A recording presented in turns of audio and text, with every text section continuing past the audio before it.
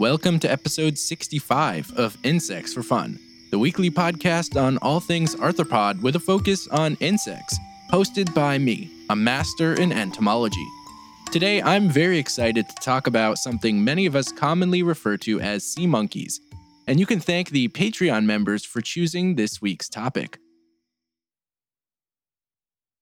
Let's first go into the history of sea monkeys, because it's pretty interesting. The idea came to life in 1957, when a man by the name of Harold von Braunhut saw a tank of brine shrimp in a pet store that was being used as fish food. Keep in mind that at the time, ant farms were becoming a pretty big thing, and Harold, being the savvy man that he was, thought he could make a profit off rebranding brine shrimp as an easy and entertaining pet for kids and families. The only problem was how to preserve them indefinitely, so he could sell them without loss of life.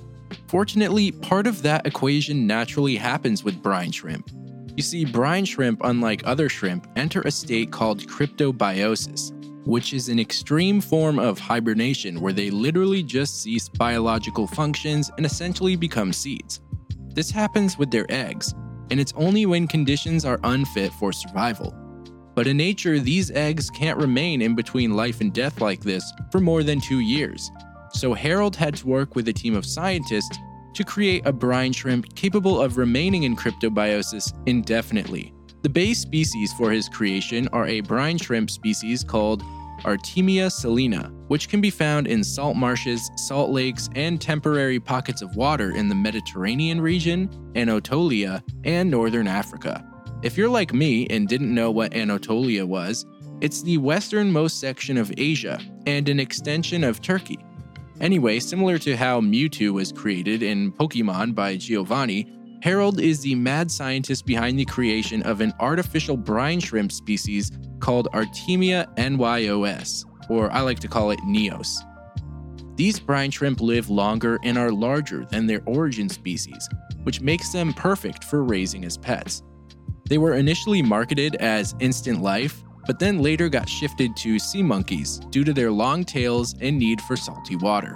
Ads were placed in comic books with illustrations from Joe Orlando, who you might know from Mad and DC Comics, and now many of us know their iconic humanoid illustrations, which don't resemble the actual product at all.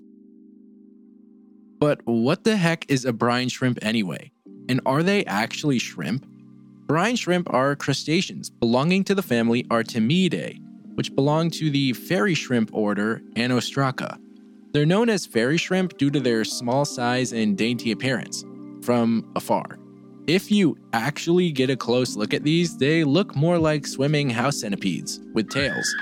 Also, it should be noted that these shrimp are not closely related to the shrimp we know and love as food, and are more like triopes or water fleas. We will 100% be covering those at a later date, by the way.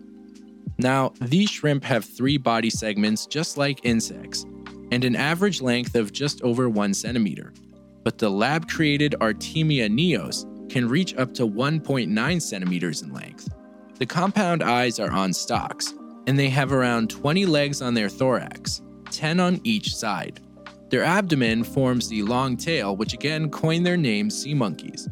What's interesting about these creatures is that they have gills on their feet, which are used to push out excess salt, water, and CO2. They also have special pumps on their neck, which are used specifically for controlling salt content within the body. Basically, if the water is too salty, then they have 2 methods of removing the salt. And if the water isn't salty enough, then the shrimp closes off the salt ducts to keep concentrations at an appropriate level. Another thing to note is that they don't really have a true brain.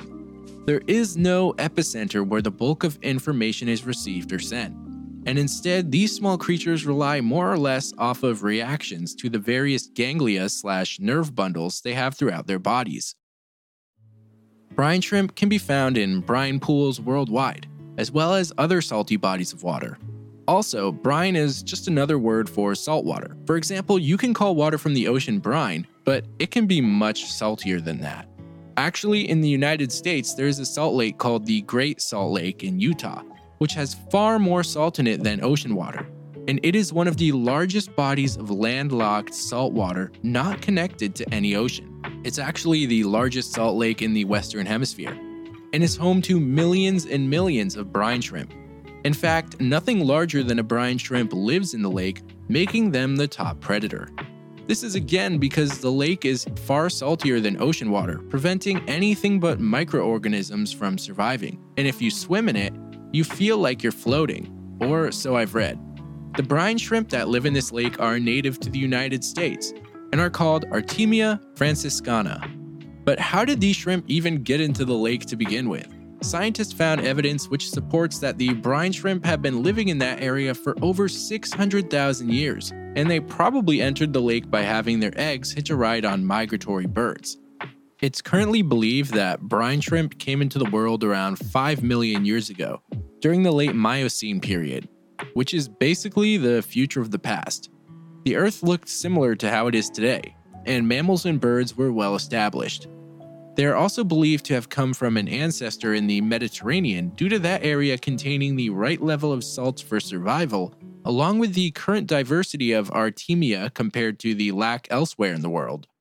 Now, when it comes to the life cycle of these creatures, they all start out as eggs, but the eggs are often referred to as cysts and can remain dormant for long periods of time if the conditions aren't favorable, which I mentioned earlier in the episode. Otherwise, the eggs hatch within 24 hours, which is exactly why Harold initially coined them instant life. The optimal conditions for brine shrimp aside from lots of salt would be temperatures ranging from 20 to 25 C or 68 to 79 Fahrenheit, and as a result in wintertime, colder climate living brine shrimp die and their eggs overwinter. The eggs can actually withstand freezing temperatures down to minus 310 Fahrenheit or minus 190 Celsius. And few can even withstand boiling temperatures for up to an hour or two. The eggs are incredibly durable, which is again why so many people use them for fish food, shrimp food, and also as a product to sell for people as pets. The eggs were even used in an outer space experiment to test the effects of cosmic rays. And sure enough, the cosmic rays did not kill all the sea monkey eggs, and many were still hatched successfully upon their return to Earth from the Apollo 16 trip in 1972. Sea monkeys went to space again in 1991 on the Atlantis and were hatched, becoming one of the first animals we know to be born in space. Male and female brine shrimp have slightly different appearances, and this is because males have modified second antennae that form large claspers, which they use to hold a female when mating. There is one species which can create clones of itself through parthenogenesis, and the species is literally called Artemia parthenogenetica, and this one can be found in Europe, Asia, and Africa. At this point, you've probably thought about whether to get some sea monkeys for yourself, or try your hand at raising another kind of fairy shrimp. They really are quite easy to care for, and they'll eat a lot of things outside of the food packets they come with. They'll actually feed on almost anything, as long as it's small enough.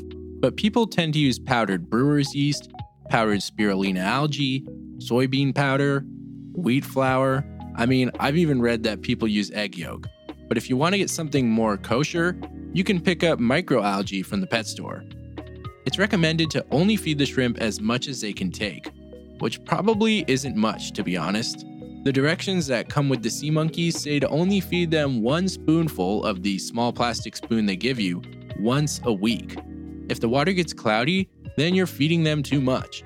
Also, sea monkeys/brine shrimp will repopulate themselves, and theoretically you can have a colony lasting for a very long time, especially given the longevity of the lab-created sea monkeys. You will inevitably run into the issue of having to refill water, and it's suggested to just top off the container with dechlorinated water, since the salt isn't going to go anywhere. But if you need to do a water change, then you gotta make sure you have the right salinity/salt ratio. Some say to just add water with the correct level of aquarium salt mixed in. Of course, if you end up having other fairy shrimp as pets and not brine ones, then you can avoid all the salt together. Actually, many people online exclusively refer to freshwater Artemia as fairy shrimp, stating that they are different from brine shrimp, and you can purchase eggs of these too. That's it for today's episode. I hope you've enjoyed it as always, and please make sure to rate and review the podcast if you can. It really goes a long way and just lets me know how I'm doing. If you have something you want to hear about, you can email me or send me a message on Instagram. The email is insectsfordummies@gmail.com, and the IG is insects4fun. I'll have both of those in the episode description. If you'd like to further support the show, check out the Patreon. There's monthly bonus episodes and vlogs available, as well as polls. Thanks again for listening, and you'll hear from me again next week.